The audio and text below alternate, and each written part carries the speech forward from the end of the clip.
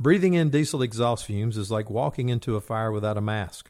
Over time, those toxins lead to cancer. Protect yourself with MagnaGrip, the easiest, most reliable exhaust removal system that features a true 100% seal to eliminate diesel exhaust fumes. To get free grant assistance, visit magnagrip.com.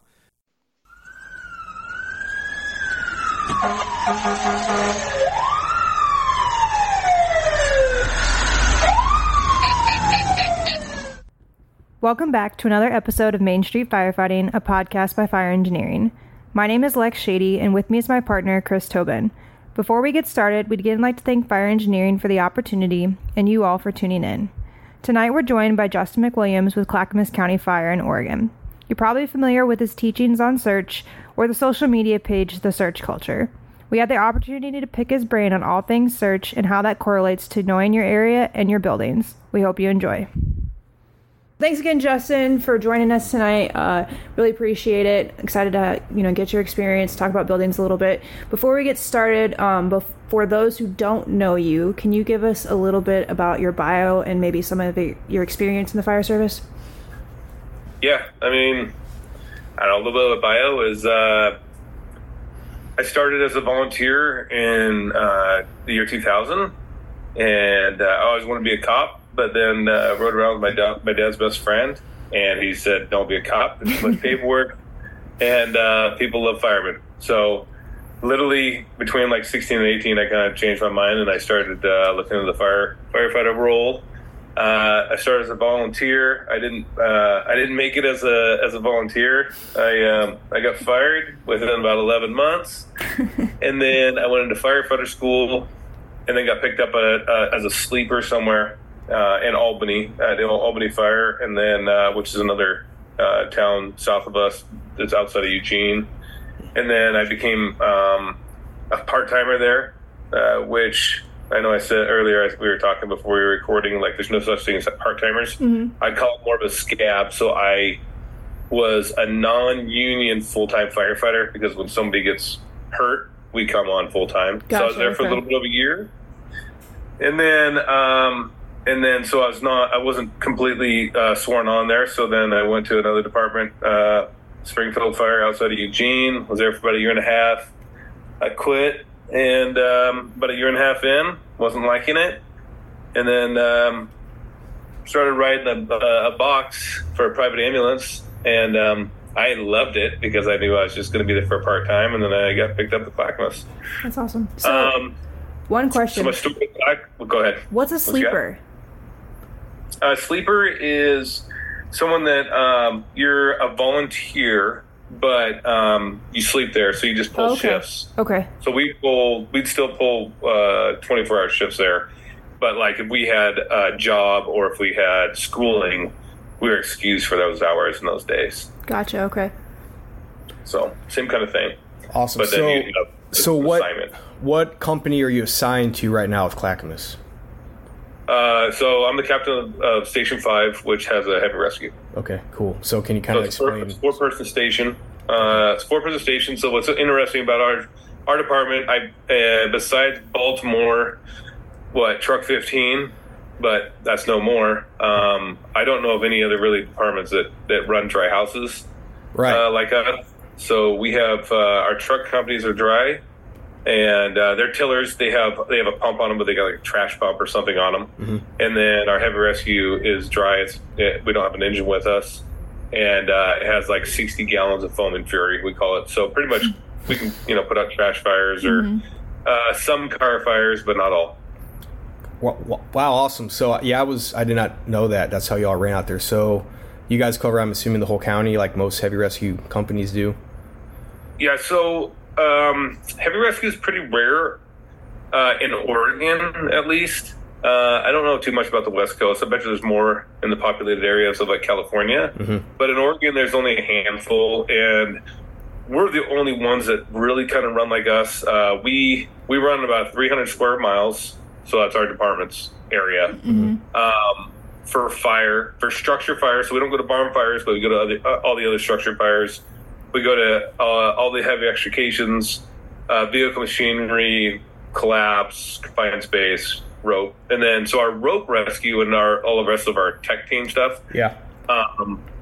It goes beyond that 300 square miles. Okay. So we can go outside of their counties for that. Special calls, yeah. Yep. And it happens often. For our rope rescue, it happens often. For the rest of the stuff, it just doesn't. Sure. So now walk us through what happens for a fire at your company. What does that mean when you guys go to like a structure fire? When we began, our heavy rescue is pretty young. We started the heavy rescue company in October 2014, and everybody came from trucks at that time. USAR trucks and got and made up that company. So we stole from the other companies. And at that time, we had no boundaries. No one knew what we were going to do, and we had a pumper next to us, but it had no tools on it, and it only had maybe a little bit of hose. I can't remember. This was almost a decade ago. And the idea is that if we had a first due fire, that we would jump into the engine. Okay. But everything else we'd stay on the heavy rescue.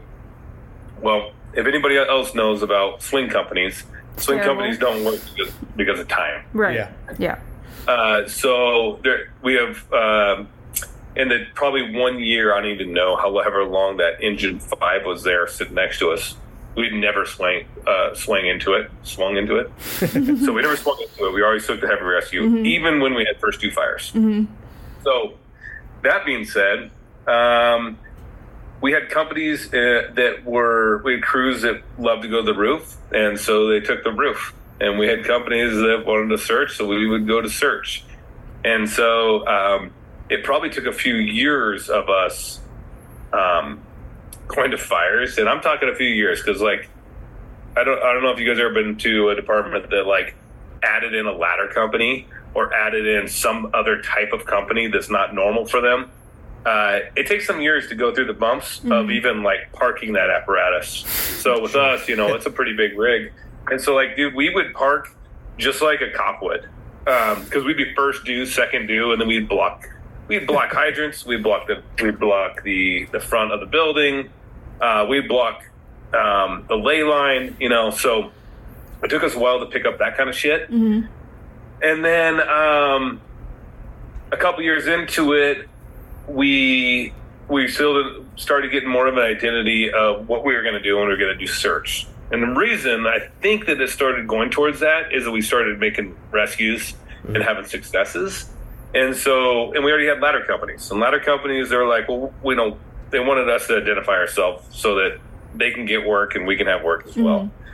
The problem is that we got so deep into the search is that they would hold the search until we got there. Oh, wow. So we would have some long-ass responses to some rural areas, and we'd get off and we'd become search. And, they would definitely,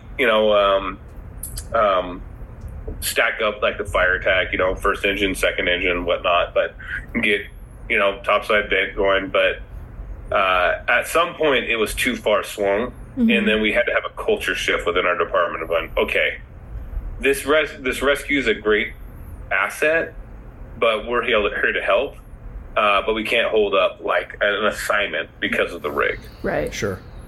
So let's skip forward to today. So I was a fireman then, and then I was a lieutenant on the heavy rescue, and now I'm the captain of the rescue. But so like I've seen some of the involvement going on with the place, and so now what we have is that we go to a single family residence. We roll up with 4. We are pretty much default to search unless told otherwise. We have assignments, the front 2, the officer and the driver. They're a crew of 2. I usually get off the rig first. I'm usually the quickest off the rig. And my job is just to go get my eyes on the building. I get 2 to 3 sides if possible, just to get a size up, just like if we're going to go to the roof or go to interior. And I ask for an assignment, typically about, 30 seconds out, so that when I pull the e-brake, I don't pull e-brake. When the driver pulls the e-brake, is that everybody knows what we're doing, and there's no stall.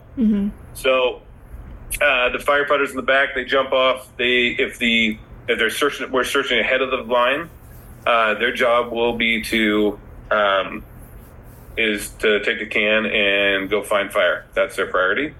And then once the driver rolls up with me, there'll be a ladder thrown to a window, and then we either decide to go through a window or we go to the door. It just depends on. We just target search an area, and then once we get inside, we just start working back towards the firefighters and their search. So it's kind of the basic idea of what we do. I mean, for our search, for our fires.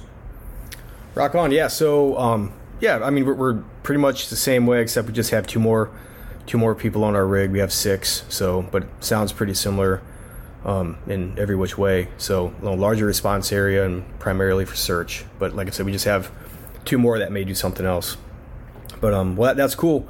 So we really wanted to kind of start big picture with you, and you're the search guy, right? I mean, like, you've been teaching search for how long do you think now? How long have you been doing search on like the grand scale that you do it on?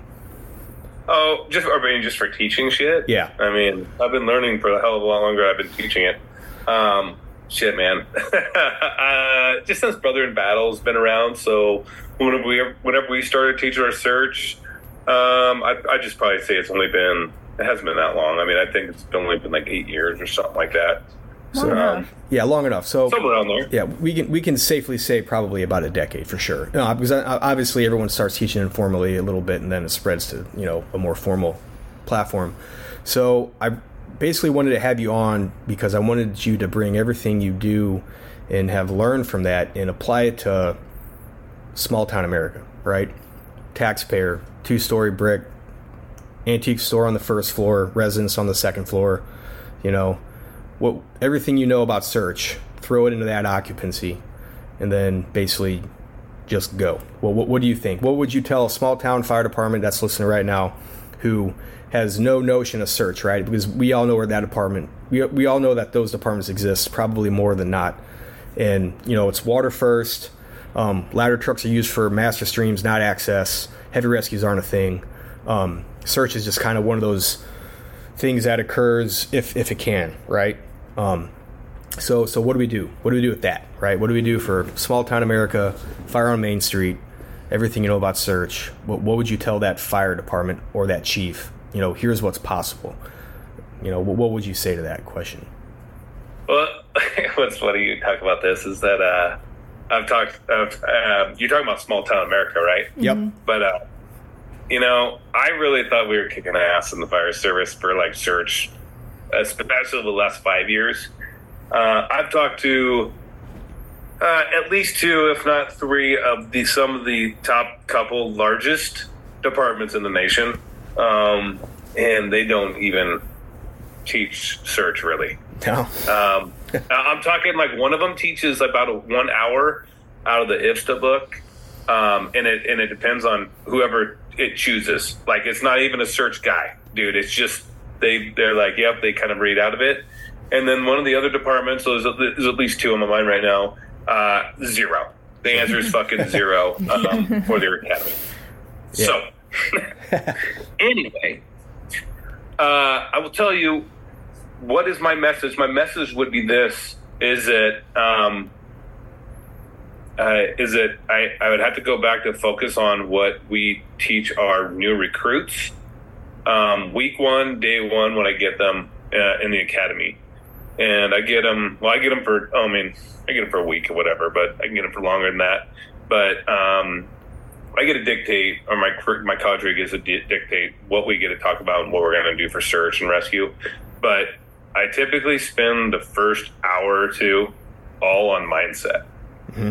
And obviously, if small town America, and we're talking about, we have engine companies, which no big deal. I don't give a shit if you have ladder trucks or heavy rescues or not. Like, we all have the same job to do.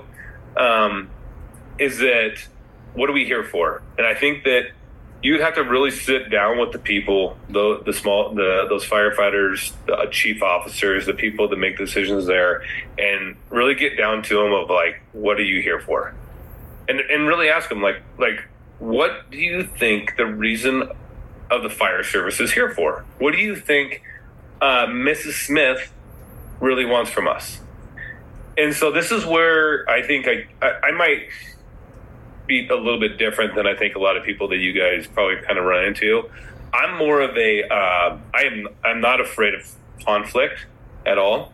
But also I try to tread in the direction of asking questions, and so that we can actually get on the same page and like learn from each other. I started a search culture Facebook page and teaching because I wanted to learn more. I didn't, I was failing over a decade ago. I mean, I still do nowadays, but like I was failing in a lot of my searches, and like I'm like I wanted to learn faster. So, and I think a lot of the people like us feel that way. Like we know that we mess up on every fire. But so let's ask you guys. Like, if I was going to ask you, what do you think Mrs. Smith wants out of the fire service? Like, what are the top 3 things? Yeah, I mean, I would say to be saved from a burning building would be another life safety, right? I mean, I think, well, I'm a little biased, obviously. I come from the fire service side of that answer. But I would say save me, save my stuff. Save me, save my pet, save my stuff. I mean, that's it right there, the 3 things. So yeah. So save me, save my pet, save my stuff. Oh, I love that. I just put out a post. I was going through, I don't know, I was looking at an old post, and then Brian Olson, I don't know, I think he just rose from the dead like a couple days ago, and he was like, he attached, Tom Brennan, Brennan's, what the hell is it? Random Thoughts. Yeah. That's a great book. February 1988. Random Thoughts by Tom Brennan, right? Yep. And we were talking, I talk a lot about search and entering windows and shit. And he talks about vent, enter, and search. And the objective is to search one room at a time. And so we were, then I'm like, well, do you think, obviously, like, I do a lot of dictionary and synonym and antonym kind of lookups kind of shit, so I can understand what I'm really talking about sometimes. So when he starts talking about the objective, which would be, let's just say the goal, is to search one room at a time, I'm like, I'll just reach back out and be like, okay, talking to people like firefighter like Keith Nicolello, right? He just retired out of Ladder 30 in the Bronx after like 30 years. He was almost on Ladder 30 for 30 years. He got hired in 1980 and he just retired in 2020. And like talking to him and then backing it up with Brennan's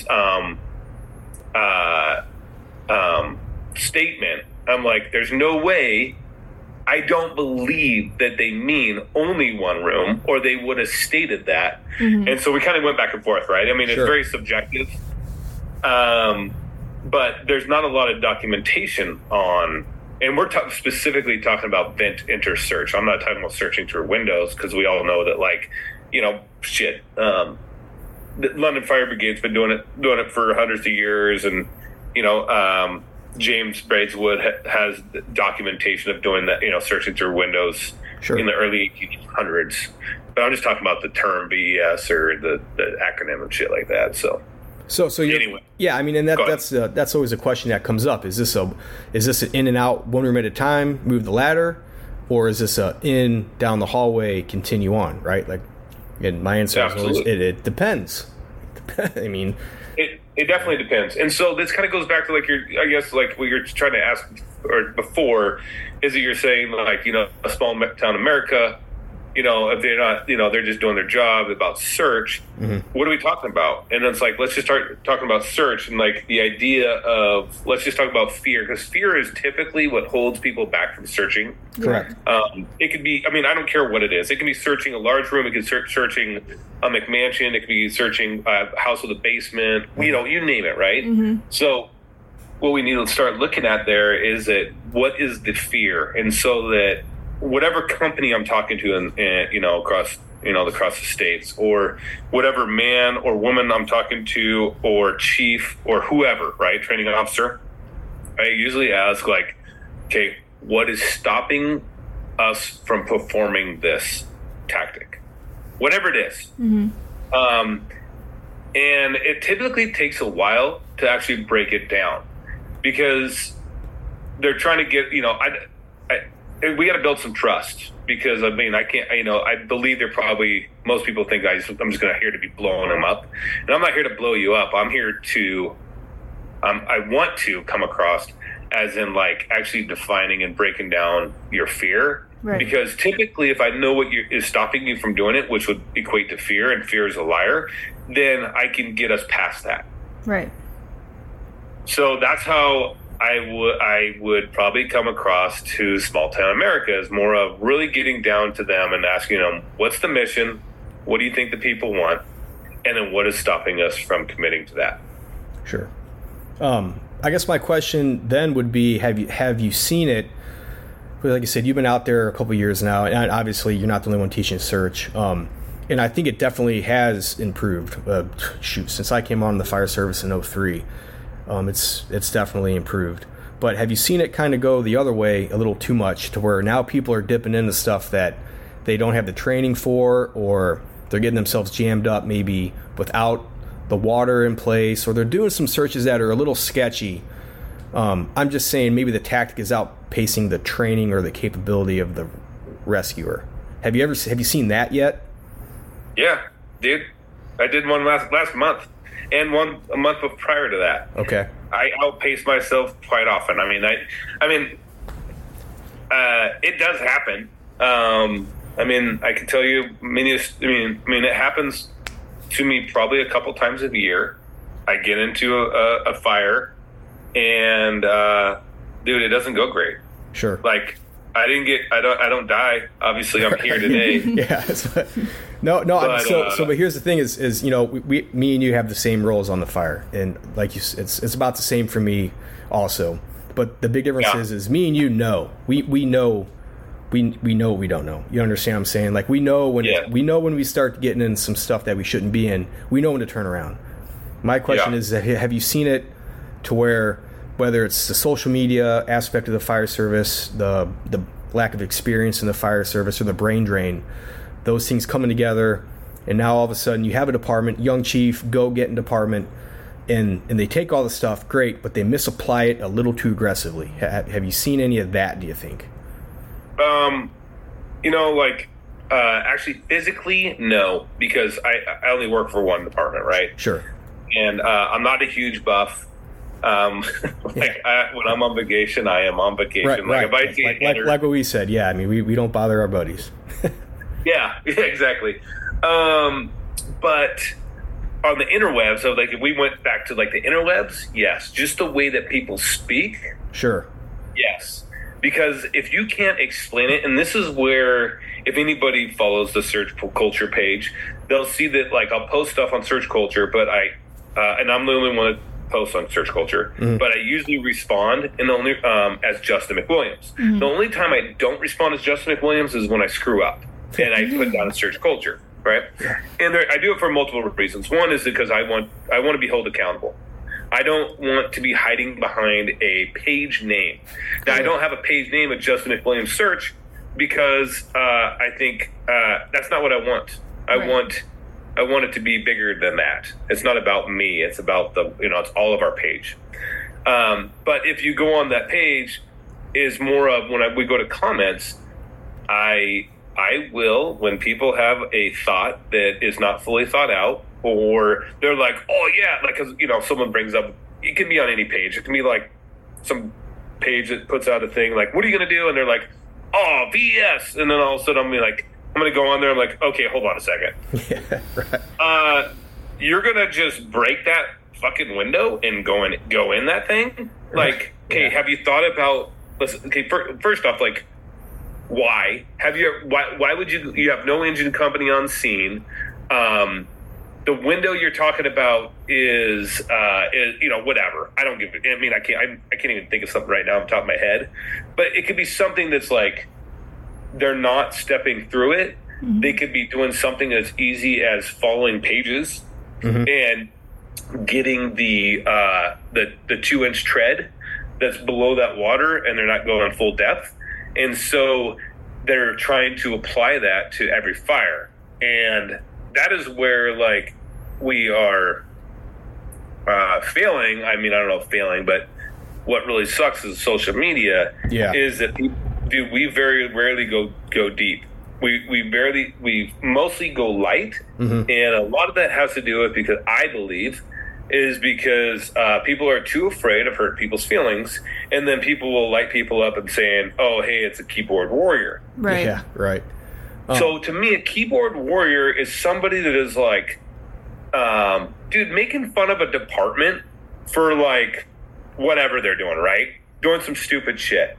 Now, instead, you could pose a question or be constructive, but you don't just straight up call these people idiots. Like, it would be like a one-word, it could be a one-word freaking communication. Idiots. Mm-hmm.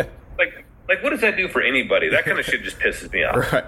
I think it's important to phrase it as like, I want to learn from this. What could we do differently? Yeah. Because, search, as you know, is the great unknown in the fire service. There's no rigid anything. There's no right way to do it. You're just going in this space to find a thing that may or not be there. Like, that's it, right? That's your parameters, And, it's crazy, right? So, like, that's what you're dealing with. So, my point is there's a lot to mess up.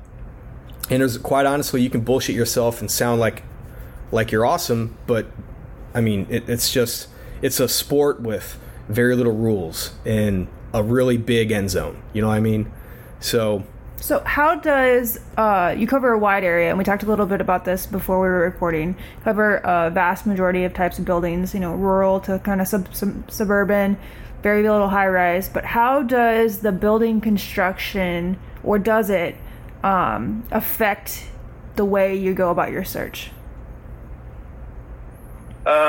Well, if you're talking about construction specific, there's a million ways that I think we can go about this. If we're talking about residential versus We'll go residential. Okay, let's just break it down to even like single family residence versus multifamily. For right now. So let's go single family. So my department, we cover multiple cities, right? Mm-hmm. And so Oregon City is like one of the first, it was the first founded city, like west of the Rockies. And so, that's not very old. The West Coast is pretty young in general, mm-hmm. but Oregon City, there's a ton of buildings in there that are 1800s. Mm-hmm. So our single family residents, we have a lot of balloon frame. Mm-hmm. So it depends on what area you live in the country. That could be different. That could be within probably, I think, a decade one way or the other. Mm-hmm. Ours is 1880 to 1830 or 1930. Mm-hmm. We got about 50 years or so of balloon frame construction. So when we go to that city and also the city of Milwaukee, and then also when we go to the rural areas, some of our rural areas and our farmhouses and stuff, mm-hmm. is that we have balloon frame. One of the things that we had to learn over these last few decades is that, and we should have known this years ago, but our department didn't have that culture. We were different, mm-hmm. right? Is that what's the priority of search? Like when we arrive on scene, let's just say, if the heavy rescue shows up first or the engine company shows up first, it doesn't really matter.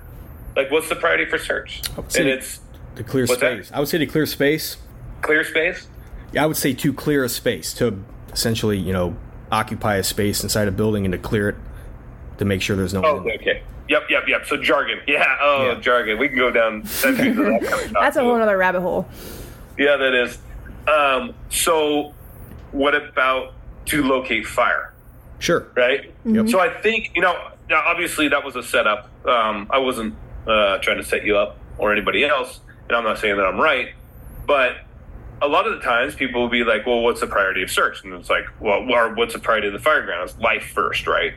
So, yes, but does that automatically mean that we have to rescue everybody right away?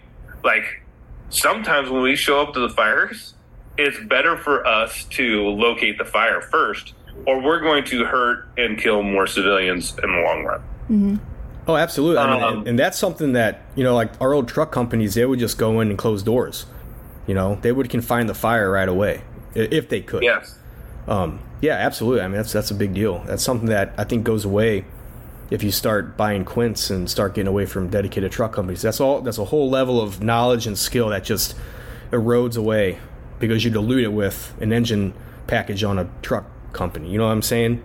So. Oh, absolutely. But like, also, I mean, going back to like, it's our building construction as well. Mm-hmm. Like, I rarely go into a fire anymore that I can isolate it. Sure. I mean, that's a huge rarity.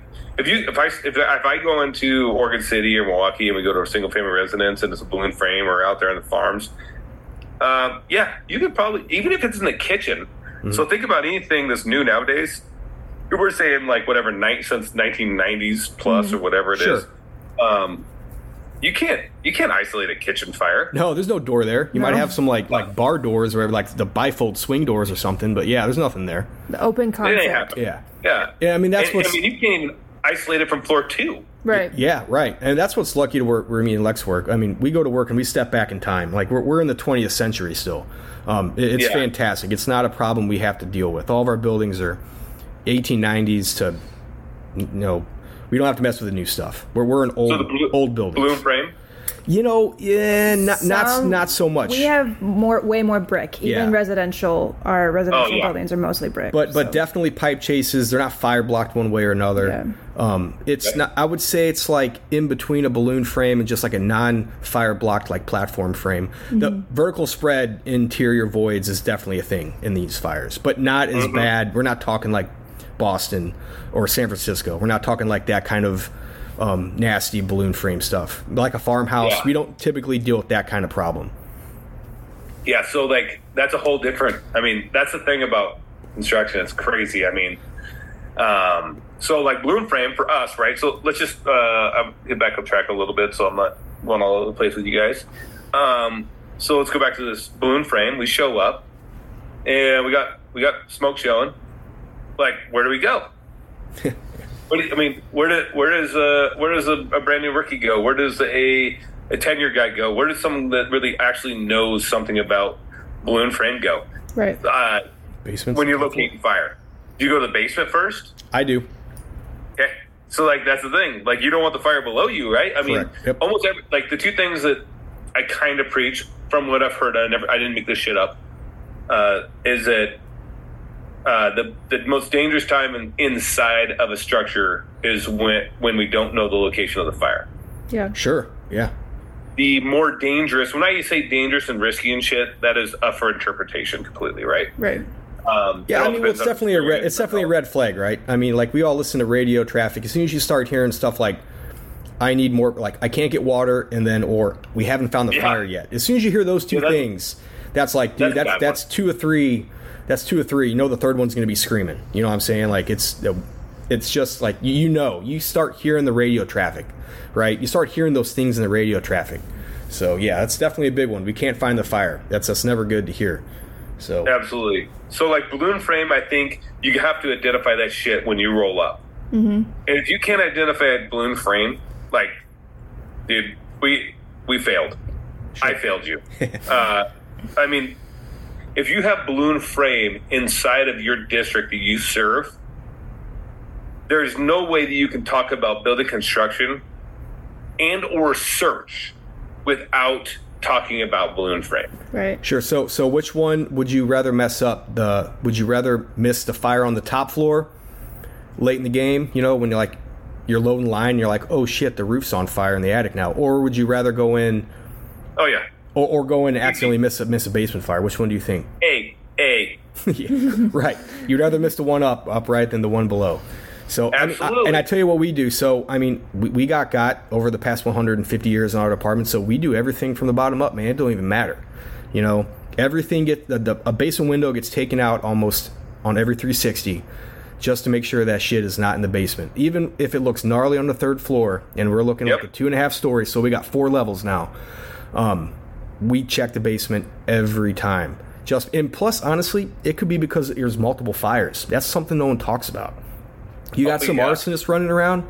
Well, sure. I mean, you're right. Like, how do you know they didn't light one in the basement and on the 3rd floor? Well, the thing is with that, Toby, is that like people used to do that stupid shit only in situations for training because they were fucking with us. Yeah, right. Yeah. Like they'd be like, "Oh, dude, you missed the fire." You know, there's two of them, and it's like, no, there wasn't. Then there was also a civilian in the microwave. Yeah. Like, and then when you try to rescue them, they're like, "Oh yeah, this window doesn't work. You got to go a different way." Sure. Like, Right. Yeah. the training scars of that kind of stuff even has stopped. Like it's actually hindered us in a lot of our learnings, I believe. I mean, jumpers. Oh, dude, man, yeah. I tell you what, man, yeah. I've only had a handful of them fires with jumpers. I've only had to come over. We've had a couple dispatches, with reported jumpers. Like that is not a good time. That is not a good sound. Cranium on the sidewalk's not good, and mattresses don't work. I can tell you that much. No, matches don't work. And how do you get them out there anyways, dude? Yeah. Those stupid things come in boxes now that are like 3x3, but then they come out like a 12x9. Yep.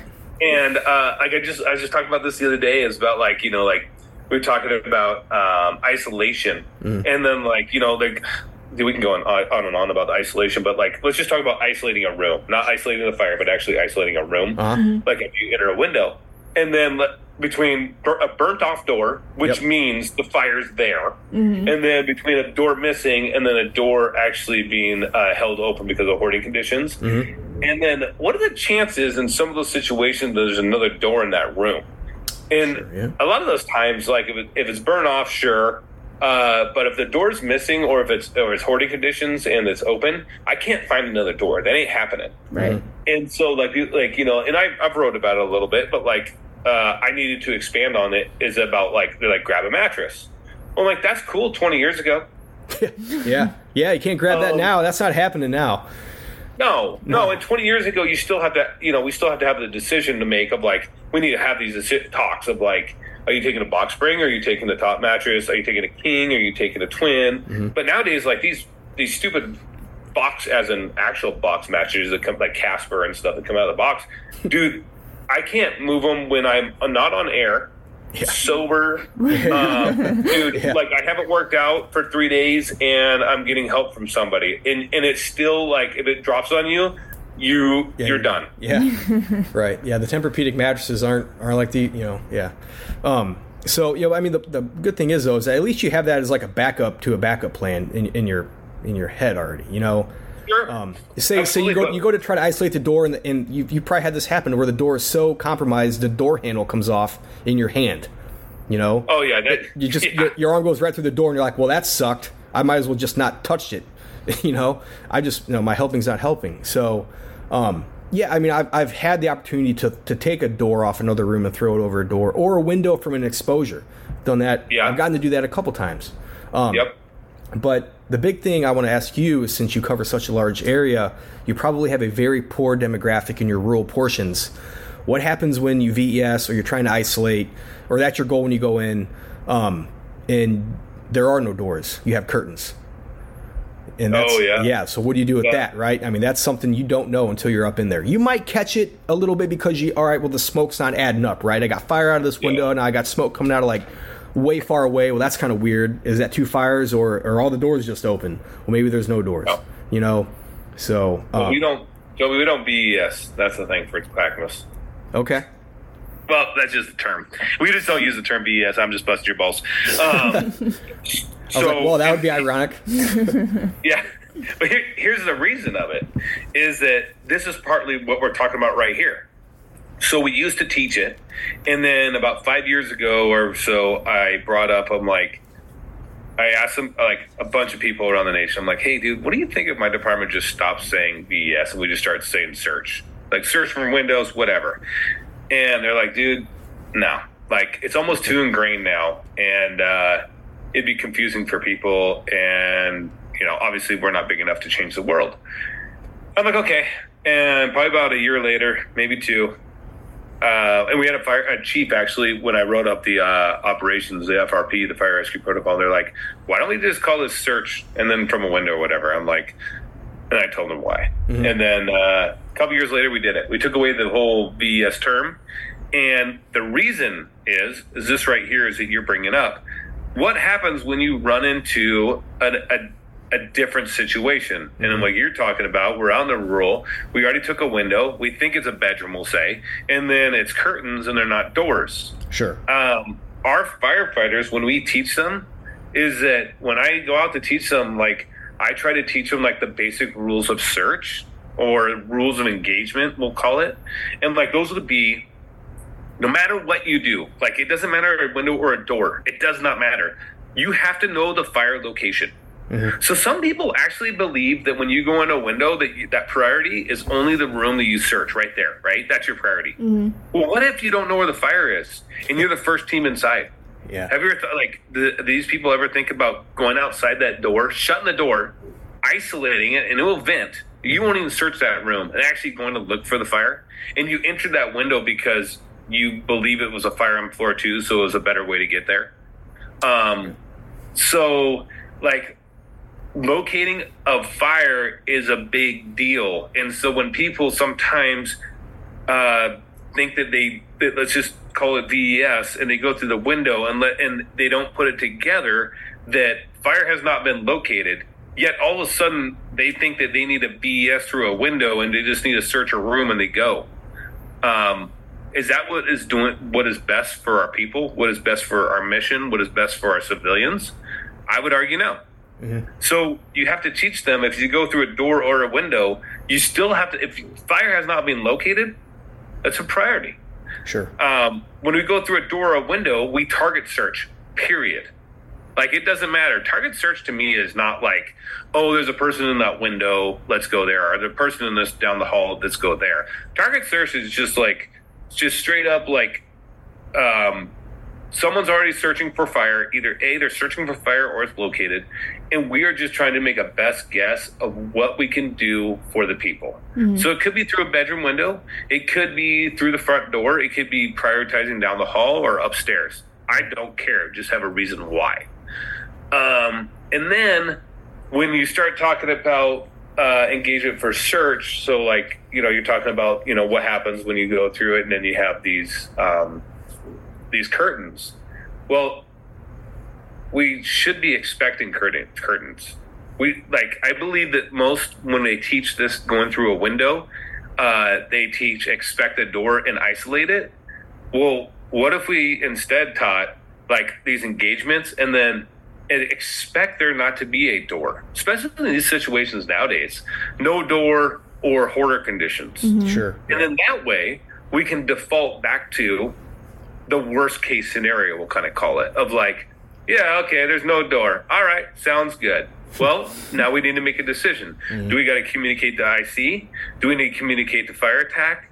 Like, what's really happening? Are we really fucking up that flow, or are we not? Mm-hmm. Obviously it all depends on conditions, because a lot of times, not a lot, sometimes it's really not even that big a deal. Mm-hmm. It's like, oh, there's already water on the fire. Yeah. Who cares? Right. And then we got to make a decision, like communicate it back to somebody, because sometimes it's not good. Mm-hmm. But then one of my buddies, he's a chief of our department, and he always tells his girls, he's like, what's number one rule? Number one rule is don't freak out. And that's the thing, is that we got to teach our people to be able to think and make decisions. So when you come up to there and we find something that's not isolatable, it's not time to freak out. It's time to look around, do a little conditions, actions, needs kind of report, to yourself or to your partner. I don't really care it all depends on what's going on. And then let's move on.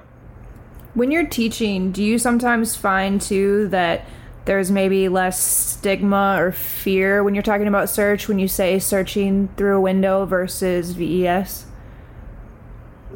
Oh, you're just talking about the terms? Yeah. Like, do you think by removing VES and just saying searching through a window that helps alleviate some of like the fears we talked about earlier? Because I think sometimes, I know I've seen in classes where people start talking about VES and like, this is the most dangerous way to perform search and this is the most dangerous thing you can do on a fire. But if you just say searching through a window, people are like, okay.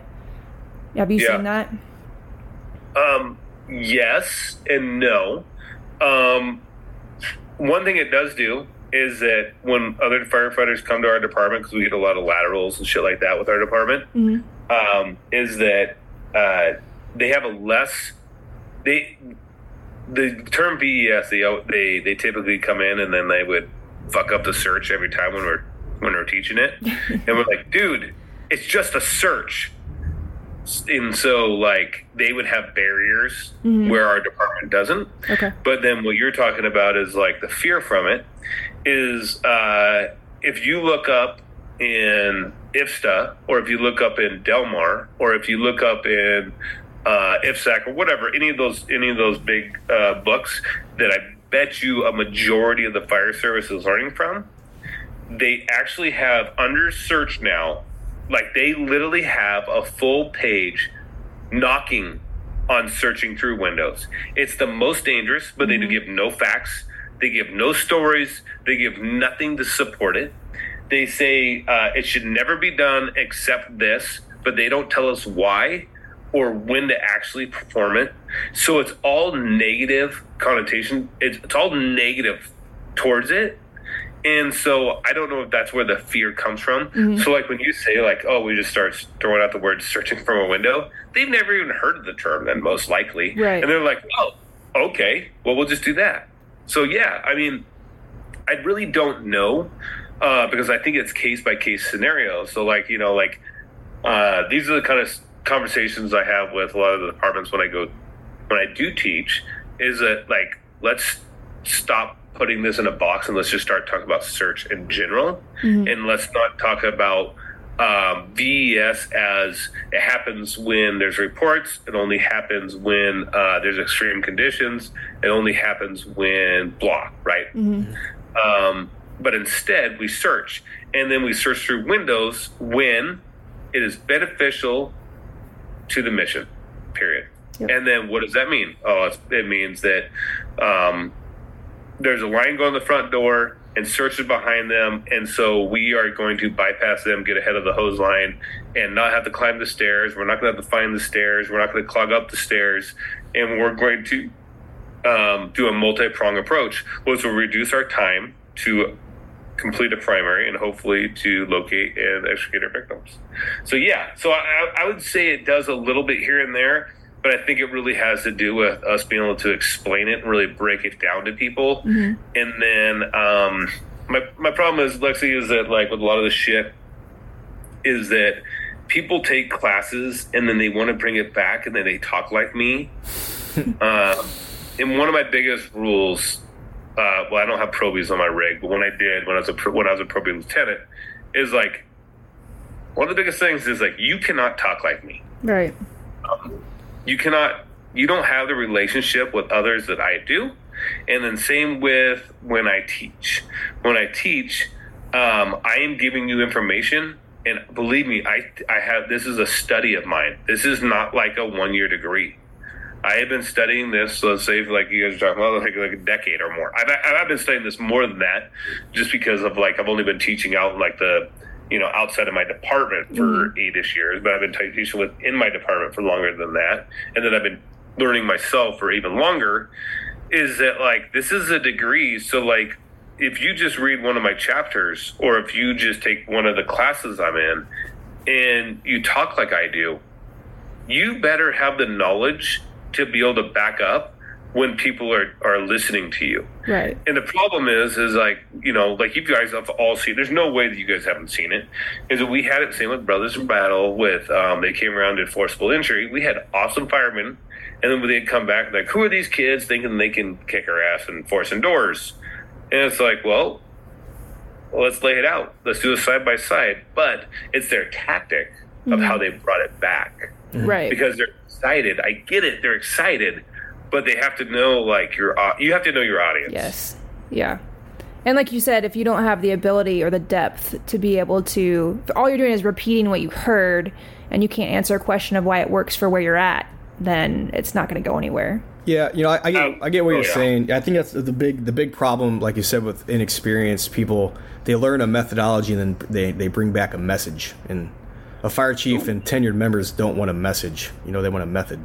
So I like that. yeah, I mean, I totally know what you're talking about. Write that down. That's a good quote. You can put it on the socials. I won't be there to see it, but that's good. But I know that's totally accurate. I think I've been on both sides of that.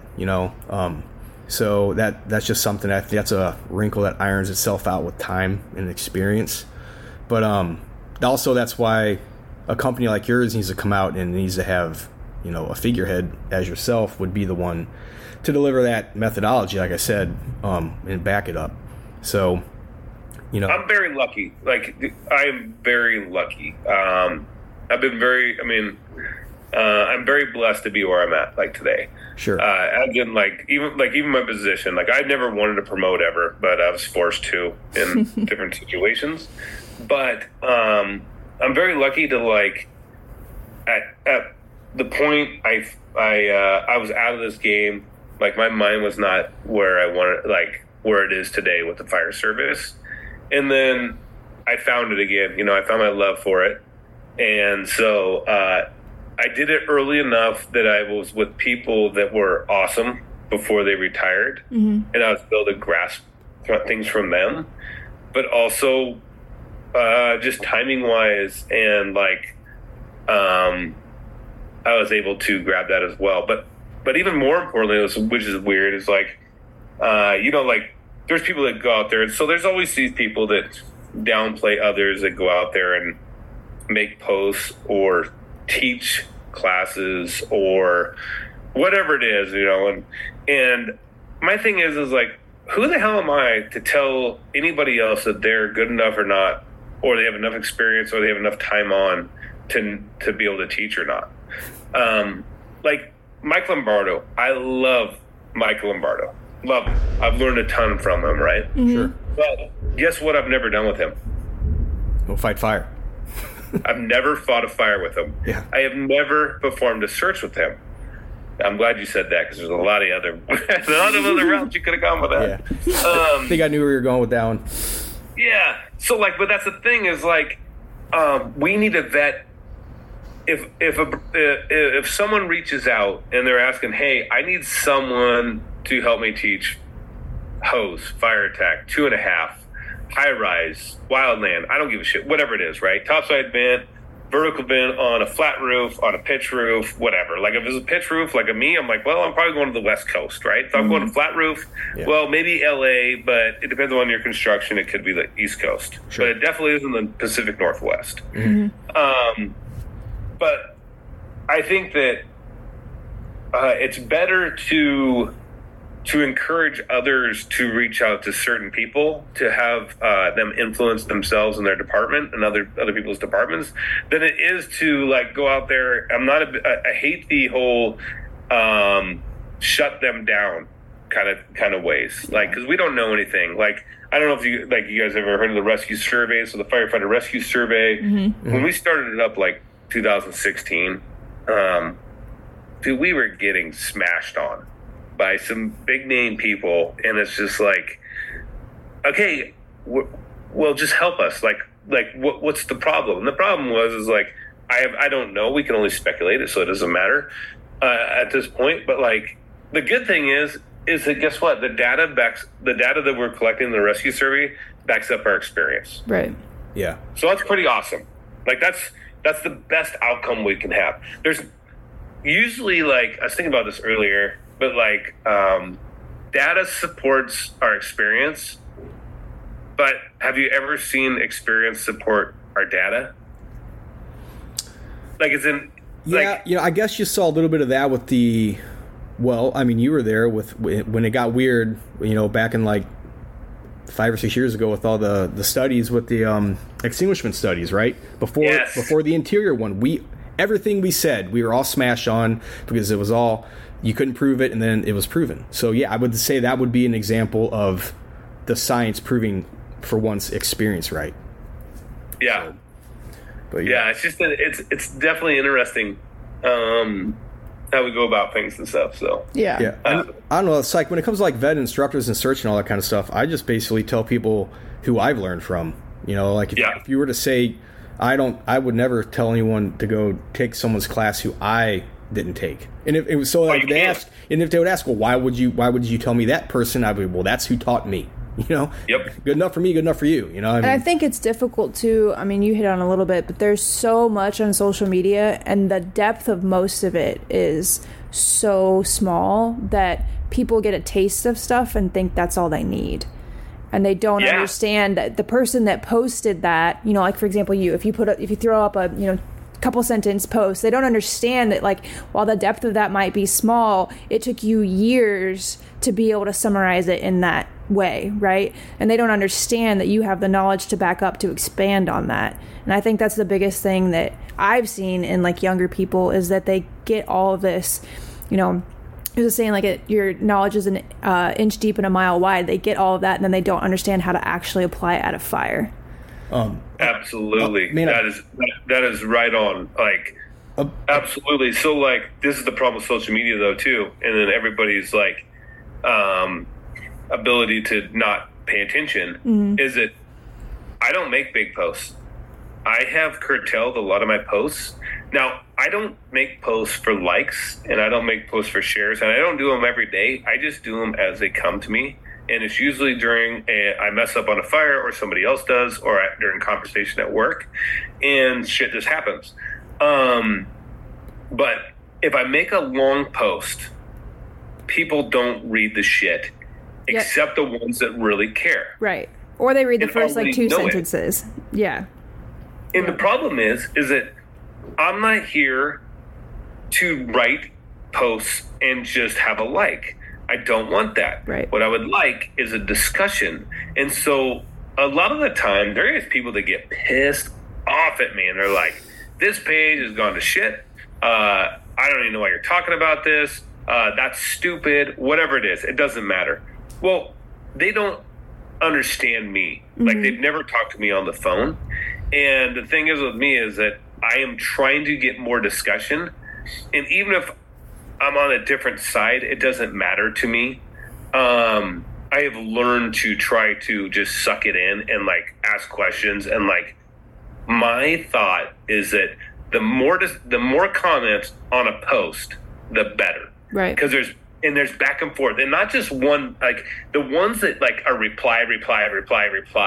Those are my favorite, because then they start going in depth, and then, like, they go back and forth, and, like, then you start actually learning. And learning is where the growth happens, right? Like, sure. That's where we realize that sometimes we're wrong, and then sometimes we're just partially wrong. Right. Sure. I tell you what, something also, if you just go through your career and just learn from social media, and that's, like you said, most of the time pretty shallow knowledge, unless it gets into the depth. And there are some definite bright spots of social media. But something that I always took a point to do was, man, like, get a rapport with these people who teach the class. Don't just take someone's class and then forget about them, and then take their notes and then put it on a shelf. Like, get their phone number and their contact information and actually have a rapport. I mean, how many times have I reached out to you throughout the years for your search manual or a question? Like, that's huge, right? To be able to directly contact you, and you've always sent stuff that I needed. That's where I think taking classes really comes in, pays dividends. I mean, don't just take a forced entry class. Like, get the guy's information or the person's information, and be able to contact or reach out to that person. And like I said, kind of have that professional rapport with that person. Introduce yourself, and then don't just that. Basically, it takes that knowledge and takes it from just a snapshot in time, and then now it's an asset. Now I can tap that knowledge at my convenience and when I need it. Whether it's I had a problem at a fire, man, that was weird. Let me reach out to this guy who taught that awesome class. To be able to have that, I think, is something that a lot of people miss. And then they sit through a class, they kind of check out 15 minutes in, and they don't remember anything they learned, a week later. But, you're only as good or as smart as the people you surround yourself with, and I want to be surrounded by the best, right? So having, like you said, having those resources is important. So not to take up too much more of your time, this has been a fantastic conversation, but wrapping it up, kind of swinging back to building construction stuff, when you get either recruits or maybe newer people to your truck specifically, what are you doing with building construction? What do you guys do to make sure that they know their buildings? Like you said, you guys are doing search, you without a line, whatever. How are you knowing that they know when they roll up that that's a balloon frame, or they're in a multifamily and they have these problems? Like what is it that your department specifically does for building construction, or maybe what you do? Yeah. I mean, so realistically, they get building construction, which I've never taken that class from. The current fireman that's on truck 4, that's with our Westwood truck, he used to be a builder, so he was construction before he came to Black Fire. So he teaches that. I've never taken the class from him, but what I do know from him, now I have built with him. Now I've only built decks with him on my own deck and some covered areas, but like terminology and stuff, is like it kills me, because like guys will come in and they'll call a post a beam and a beam a post, and a rafter you name it. Right. Sure. So like it's kind of interesting when you start going out into really actual building construction of like what is called what. If you're going that depth, it's like, dude, you have to really break it down. Now, if you're talking about just straight up for like what I do and like for search and shit, is it more of building construction? I feel like I'm actually going through our manual right now, and I'm like, fuck, dude. I'm like, dude, I was talking about post-war in here, 1945. We're talking about balloon frame. We're talking about pre-URM. I'm like, oh, we can do a whole different. We should do this again sometime. Anyway. Yeah, we're studying for the chief's test or the captain's test. Yeah. And actually get into the building construction we're going to talk about. But so for us, so I give them pre-homework. So I get the first full week of the academy, and a lot of it has to do with because like I like to help mold their minds, and so they get pre-homework of like Brian. They get the Fire Talk PDX that series. So they get Brian Olson's, they get Cody Terrestrial's, and then they get both of mine that are size up for search, the interior and exterior, and then they also get our manual, which is pretty much, I wrote like a three series article for Fire Nuggets. I don't know, probably 6-7 years ago now, that broke down that Fire X talk that I was talking about, like size up, like, from the tones to, so it'd be like, what's the occupancy and what does that tell us? And then, like the size of the structure, the area of the structure, the layout, the number of floors. And so they get the video and then the write up on it. And so when I come into them and we start teaching them during that week, they already have that backup. Okay. Now, from there, that is just like, you're just talking about your layouts, right? To guess the construction from the outside to the interior, and then also help with orientation on the interior. We could talk about that literally for freaking hours. Because there's a lot of things that we talk about that happen, and there's a lot of things that like, like actually like even like HVAC vents, that could be clues, but that's not 100% thing, as of anything. And same with like, anyways, it doesn't really matter. So then let's go ahead. I mean, so you bring up a good point. Like when we bring up building construction, I think a lot of people think we automatically are talking about like what the building is built, the components of, or like rafters or trusses or what. But a lot of times we're not from the pedigree of architectural at all. Like we're not builders, and I think a lot of people miss that context. We want to know. Think about what you're thinking about when you're searching from a building construction perspective. We're talking layouts, where the stairs are at. Where's this fire going, and why is it going that way? Rooms, that kind of stuff. Windows. That is also just as much building construction as what the floor is constructed of. You know what I mean? So absolutely, I think people miss that. That gets lost in translation. I really don't want to talk about roof decking. I don't care, right? Unless you want to talk some roof stuff. But We can get to that later. That's my point. Like, let's talk about some stuff that really matters for the firemen who are inside the building, whether it's extinguishment, truck work, or search, which, like you alluded to, is more layout stuff. Whether that wall's a brick wall or a wood frame wall, whatever. That matters if I'm trying to get through the wall. But exactly. But until that point, So yeah. So I love that you just brought that up, right? Like we can literally speak days on this shit. So if you guys roll up in your guys' area, and we talked about like mine's more wood, I'm from the Pacific Northwest. Dude, there's a lot of wood out here. Oh yeah. Yeah. You guys have a lot of brick. Yep. So if you guys go into a bedroom and you got a moo-moo, like you got a heifer inside that's whatever size, right? Yeah. We'll just whatever it is. How are you going to get them out? Like to us, a window conversion, just closing that door if we can, or bringing a line in that window and protecting them in place, pretty easy. And then just cutting up, we'd make a window to door conversion. Mm-hmm. Sure. Well, that's a little bit different for you guys if it's masonry, right? Yeah, right. So that's the thing is we'll go through the floor, but we know to do that, right? Like in that particular case, probably not going through the floor, but that's something that we've thought about. If we got to get someone out of this building, is it going to be easier, like you said, cut through 2 courses of brick, or is it going to be easier just to get a chainsaw and cut a hole in the floor, right? Or protect in place, like those are all. Yeah. Or the wall. Or you guys could do some people, I don't know, like obviously Harrisburg calls it the Harrisburg hallway, but like. Yeah, one wall, yeah, they do some, with the row homes, crazy.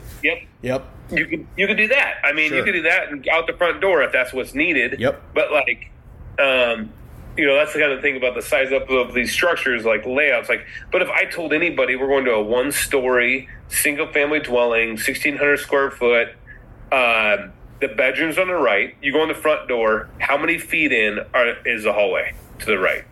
Well, I don't know. Well, if the bedroom's on your right, how many feet in is the hallway? Talking about like a ranch?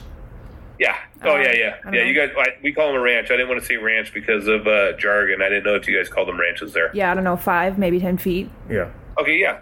So pretty much the depth of the room, right? Mm-hmm. Yeah.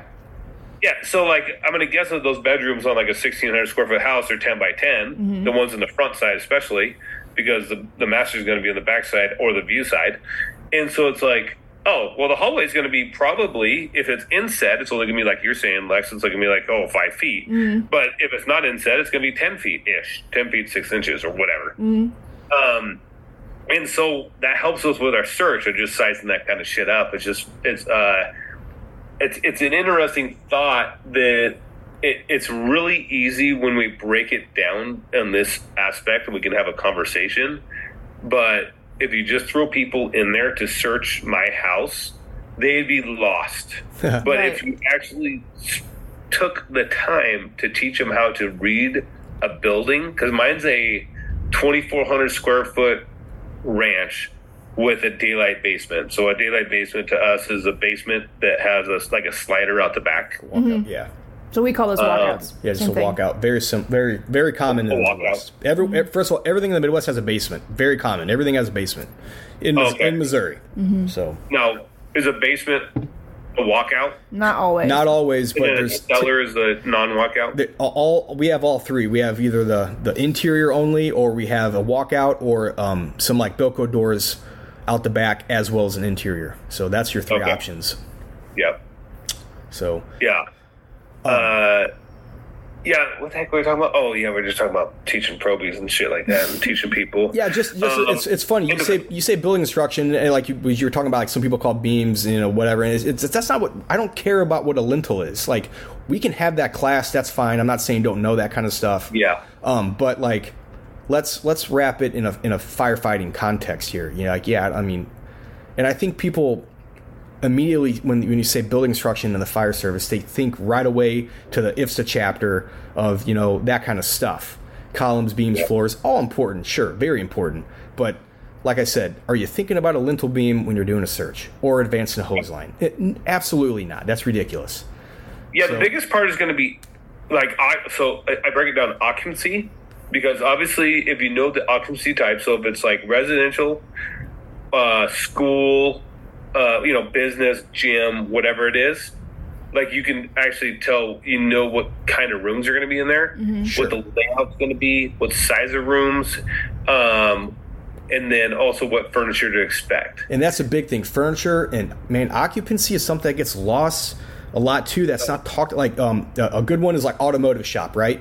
Like as soon as you say fire in an automotive shop, man, what are you thinking right away, right? It's nasty storage in a mezzanine and pits. The drop, dude. Right? I'm thinking, how do I get to the offices? Yeah, offices are always interior padlocked. They're a nightmare.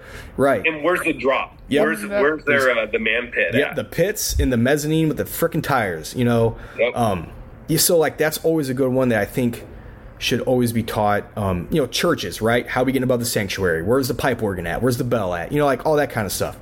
So, like, once again, it just goes to show you, like, when you say building instruction in the fire service, or I'm going to do a class on building instruction, like, that could mean such a wide area of knowledge, right? Like, it's not just terms of what the building is built about. Like, it shouldn't just end there, right? Like, there's a whole other more applicable side, I think more practical side to be taught that a lot of people don't teach.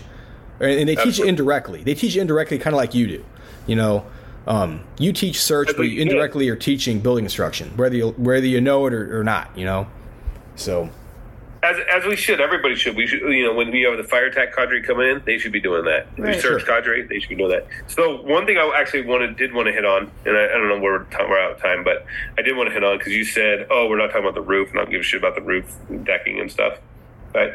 So, how about when you teach search to a new guy and they're going through a window or their VES or what do you guys want to call it? OBIS, VES, doesn't really matter to me.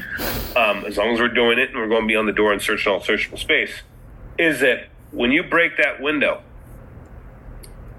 are you sounding the floor? And if you are, why? And if you're not, why? Like, what are the things that we are learning from using that hook or that Halligan? I don't know if you guys have an answer for this. I definitely do. Oh, I do. You guys want to answer? Go ahead. I've had an interesting experience with stuff under windows, man. It is never just the floor.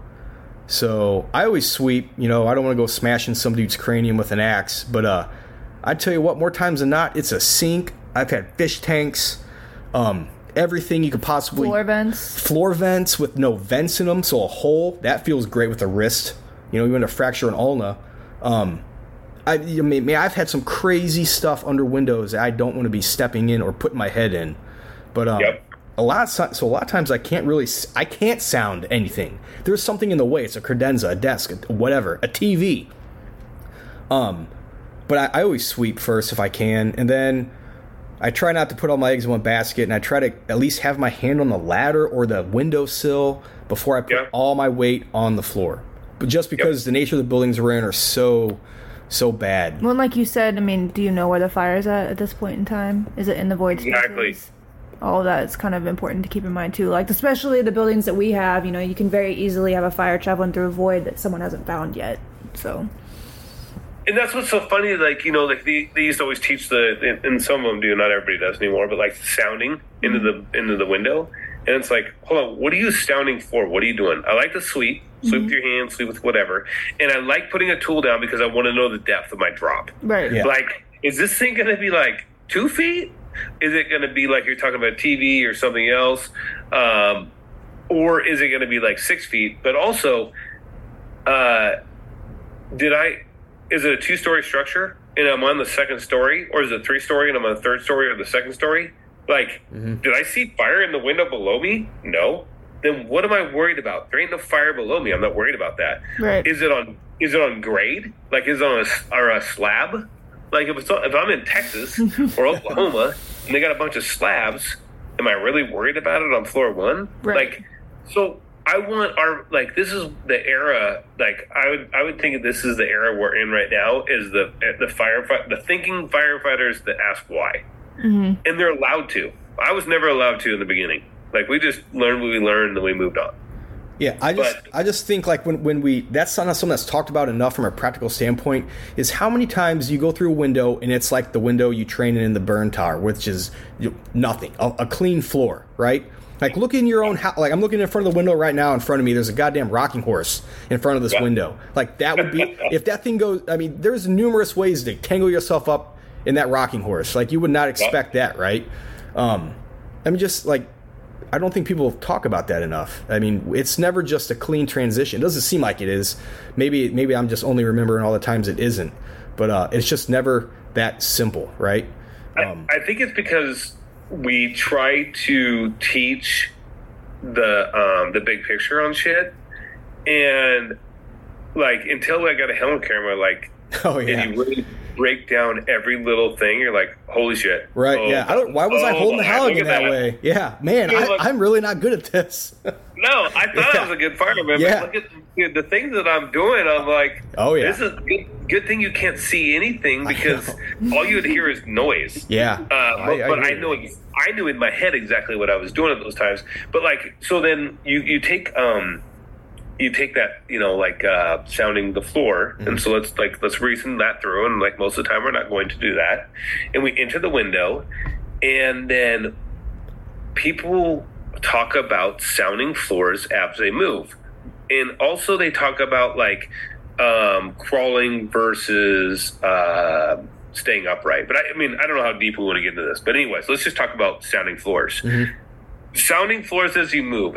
Like, who sounds the floor as you move along? Now, do you do it just to do it, or do you do it because you think that there's fire below you? Now, if you do believe there's fire below you and or something of the sort, like I will tell you, I have, an FDNY, Kevin, who repelled off the side of the building and made some grabs back. What's that? Shay. Yeah, he taught me to say the floor gave way beneath me. When they're doing an investigation, you don't say you fell through the floor. You just say the floor gave way beneath me.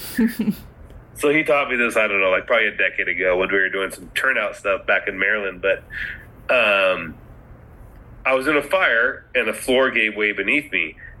I will tell you that sounding the floor would have not helped me figure that out. And then what we need to do is we need to talk about this though and really break it down of like sounding a roof is not the same as sounding a floor. They're completely different construction, and we're talking about completely different things. Mm-hmm. Like, and it also depends on if you're talking what kind of construction, a flat roof you're talking. Wait, right? Let's say you don't have shingles with 3 inches of tar on your floors. What are you talking about? Yeah. Well, and like if you're talking about your flooring, your beams, like, or your posts. Sorry, fuck. Yeah. Your posts. Like, how would I know if the floor beneath me, like say it's a basement or whatever, the posts are compromised or not by just sounding upstairs? Yeah. That's what people don't understand. That is such a shallow diagnostic of the decking, which doesn't tell you shit about the like you said, the beams or the posts. You know, they have no idea. Like I have in my house, I have 90% wood floors that are real wood floors, top screwed.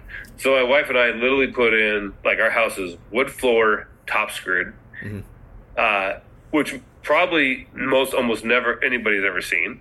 And so, like, how are you going to know what that's like? Unless you're like, you know, they did it in like the early 1900s and 1800s. They did like fur. Yeah. They did real fur, and but they nailed it. Same thing. And then the rest of it, like a lot of it's brick. And it's like, dude, you're not going to learn shit by sounding my floor or hitting. We'll just call it hitting my floor. You're not going to learn anything about it. I guess the only time I've ever, other than making sure there's a floor, I'm not sounding the floor to see if it's weak. I'm sounding it to make sure it's there. First off, let's get that out of the way. That there's something there.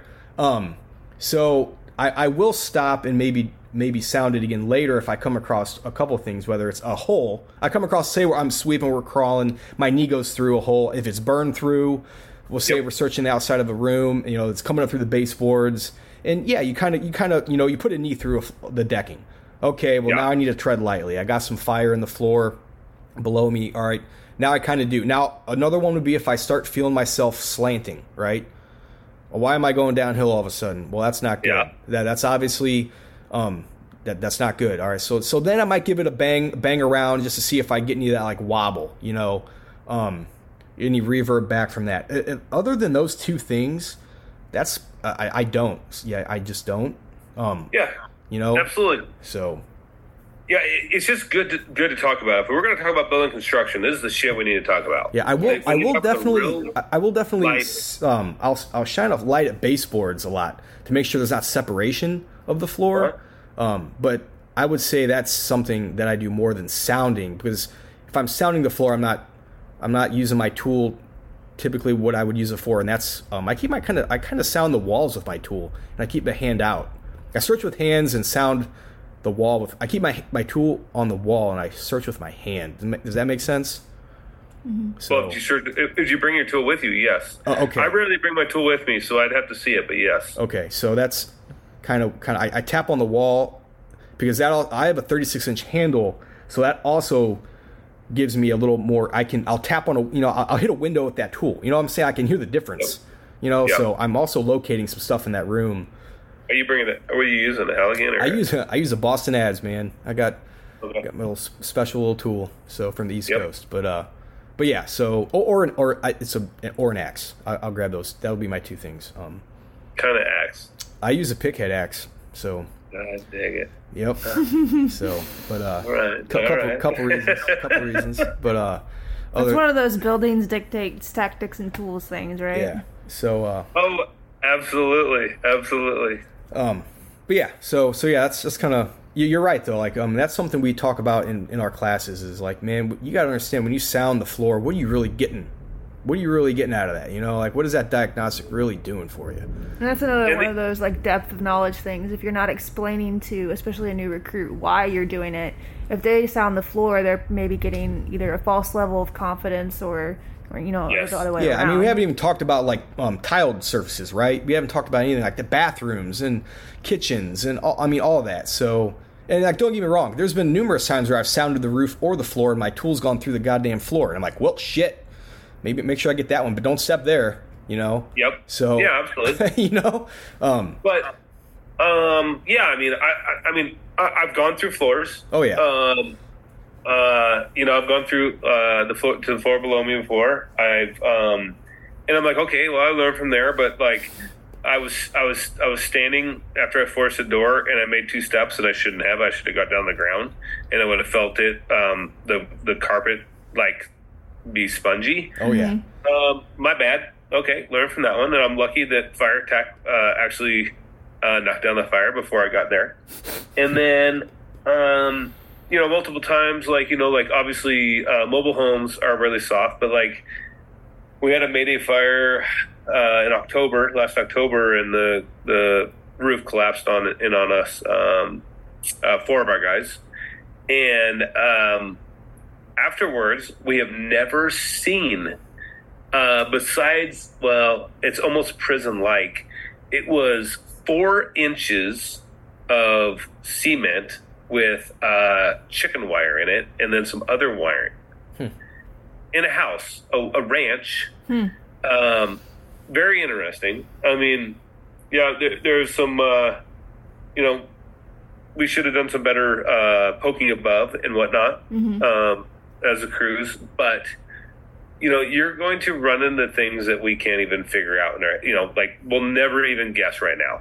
Like, oh yeah, people who hang like tin ceilings in their living rooms and stuff. What's all that about, right? Like, you would never expect that in a house, But that person had a side business. They owned a store and they had some extra tin left over. They liked the look of it and they put it in their house. Like, that's just how that weird stuff happens, But the big thing with that is we need to recognize that something's different. Right. We don't need to realize what it is. We just need to recognize something's different and then be able to communicate that out. Right. Yeah. That's huge, right? Like picking up on nuances and patterns in your buildings and understanding when things aren't adding up. I think that's and that's something that all comes with experience, right? And that's a big one. We can do a whole other podcast on interior remodels, right? Oh my God. I mean, all the fires I've been jammed up in, literally every single one of them, it's because the goddamn rules changed mid-game. And by that, I mean, I walked into a 4-family looking building, and it was a single family because they decided to move walls, you know? Yep. So there's no way to know that. No way to know that until you're inside of it, you know? And then you start hearing all the red flags on the radio traffic. I can't get to the fire. We got water on the fire. Well, no, you don't, because there's still like half a building on fire. So, yep. And you start hearing all that kind of stuff. So yeah, interior remodels, and you know, when doors aren't doors, and walls shouldn't be there, and now they are, and then where you're expecting a wall, there is no wall. I mean, you name it, right? Stairs that shouldn't be there, that all of a sudden there's a stairwell there. Like I said, we could talk about remodels all day long, but that's the kind of stuff that will get someone with no experience. That's an unrecoverable disposition for them. It takes an experienced brain operating at 100% to get yourself out of that situation successfully, in my opinion. So, yeah, and there's, like you're saying, like you're talking about setting that up, is like there was a line of duty death. I was trying to look it up real quick, but it was a line of duty death for search that happened in what they believed was a single family dwelling. Mm-hmm. I think this is it. That actually was a duplex. Mm. Yeah. And so the firefighters were on one side fighting the fire, and or fire attack. Sorry, fire mm-hmm. attack was on one side fighting the fire, and search was on the other side, and one of the search firemen died. Because the attack team wasn't hitting the seat of the fire. Yeah, I'd have to look up. I'd have to look it up again and reread it. I think he got what happened was he got disoriented, uh-huh. and then he was found on floor 2 without his mask. Okay. So I don't exactly know what happened. I'd have to look it up again. I'm just looking at my notes real quick, but like I know that, you know, like disorientation. Here's the deal, guys. Is it like fear, going back to like fear and shit, mm-hmm. Why we do and don't do things, is that disorientation is a big fear on people's minds. Disorientation for search is a rarity for LODDs. Now, just because that's historical, and I've only read all the reports since 2008. Mm-hmm. I don't reread them before that. I'll read them, but like I can't keep good documentation on them because nationally we haven't kept good data before 2008. Mm-hmm. But for disorientation for search for line of duty deaths in residential structures is there's 2 that I know of. And you would think by the way people act that it was a lot more than that. You would think it was 100 a year. Right. Okay. Yeah. Speaking of disorientation, something that I don't think enough people talk about is when people don't train enough on maydays that happen during an evacuation order, right? So like things are going south. You're not getting water on the fire for whatever reason. You're ordered to evacuate. Everyone's pulling out. The lines are coming out. Everyone's coming out, and all of a sudden, someone gets disoriented during that process, right? They fall. No one knows they even fell, and all of a sudden, you know, the 4-man company comes out. Now there's 3. Oh crap, right? That's something that I don't think enough people train on, because think about what just happened. Now, it's not just any mayday sucks, but now you have a mayday at the worst possible condition under the worst possible situation. The hand lines are out of the building. You know, so I don't think, and that's what's occurred in my experience on my department on the maydays that I've been at, in that it's been someone on a hand line. The hand line was being withdrawn. They got turned around. They hit something. They lost contact with the hand line, and they got spun around, and then everyone left. Right? Yep. Like, that's the worst time to have a mayday, in my opinion, because now a couple of things happen. Everyone's outside. Now everyone wants to go back inside. But think about what those people, no one has air anymore. Everyone wants to go back inside, but everyone was just done fighting the fire. So now everyone is on like a quarter of a tank. Maybe vibra alerts are even going off. Well, that now it's like a triple layer of you're screwed. Yeah. So, well, then why did you guys get pulled out in the first place? That's what I'm saying. Like, the conditions are already so bad. You know, I don't think anyone trains enough. I don't think it's trained on enough of the mayday during an evac drill, right? Because I mean, that's just the worst case, the worst of the worst kind of mayday, in my opinion. It's not just a lot of the majors happen during general fire attack. There's companies around. They get located by another company in or close proximity. The attack lines can still do attack line stuff. You know what I'm saying? But that's not this. This is literally, it's so bad, we have to get out of this building, and now there's someone still in the building. And now no one has air to go back in and get them right away. You know what I mean? Like, it's just so bad. Yep. And I don't think that gets talked about enough. And so preparation for shit like that, right? So one, is that on our way out of something like that in an evac or, abandon or whatever we're going to do, is that, do you even know the way you came out? So do you, like, if that does happen, do you even know where they could be, or is it just going to be a guess? Because, like, if you're truly oriented, you should be able to know, like, oh yeah, dude, we were on floor 2, we were back here we were playing by a pool, a pool hall. You came down the stairs, we went this way and that way, and we should be able to, like, you know what, this is the last time we saw him, he or she's going to be right there, right? Mm-hmm. That's a pretty big deal of orientation. I think that many people don't take the orientation part of structures, of the building construction and shit and layouts and eras, serious enough yet. Oh, totally not. I think most people don't really know where they are. That's been my experience. I believe the same.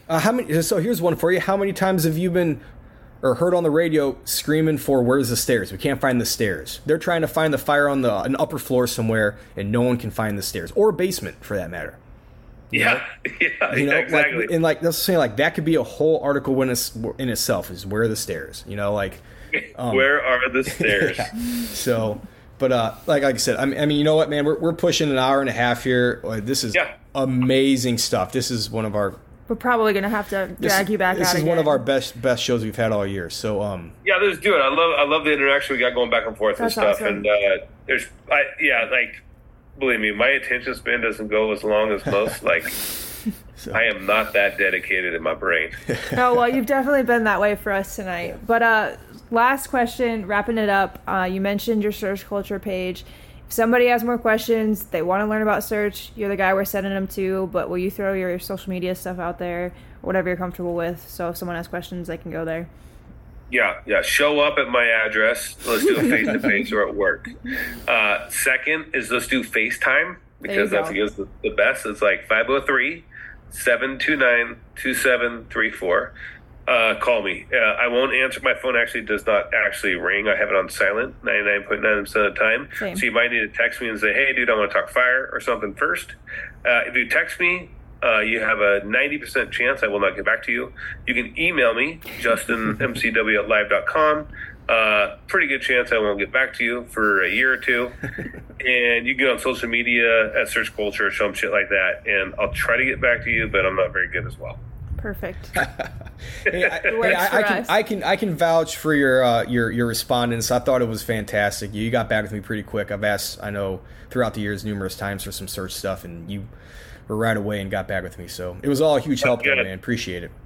Appreciate your time tonight, taking you away from your family and kids and stuff. It was a really good conversation. Hopefully people get something out of it, and we hope you stay safe out there. Be dangerous. Yeah, that's right. Thanks again for tuning in to another episode of Main Street Firefighting, a podcast by Fire Engineering. We hope it was worth your time. As always, if you have questions or a topic you'd like to discuss, please reach out. Until then, stay safe and have a good night.